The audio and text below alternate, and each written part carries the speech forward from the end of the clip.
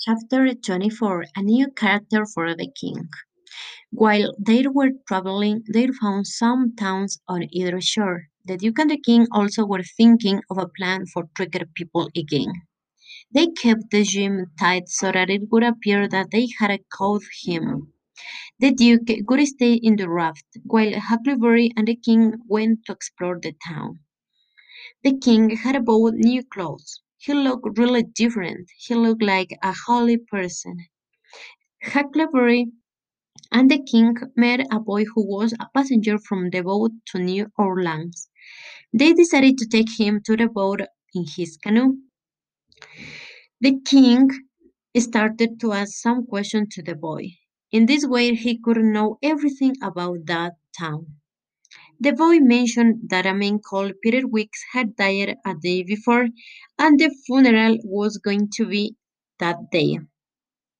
The king asked Huckleberry to go for a meal farther up the river.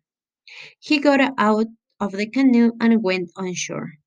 The king told Huckleberry that he was going to wait there while Huckleberry went to search the duke and came back with him.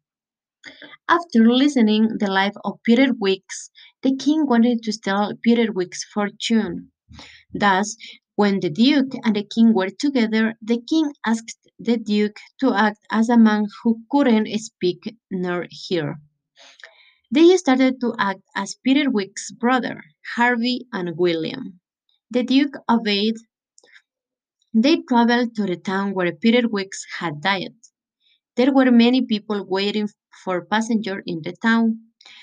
The king asked if someone could help him by getting to Wilkes' house. A man mentioned that Peter had died. The king started to cry and he acted as Wilkes' brother. Also, the Duke helped him in his plan. The man also mentioned that Peter had three nieces: Mary Jane, who was 19, Susan, who was 15, and Joanne, who was 14.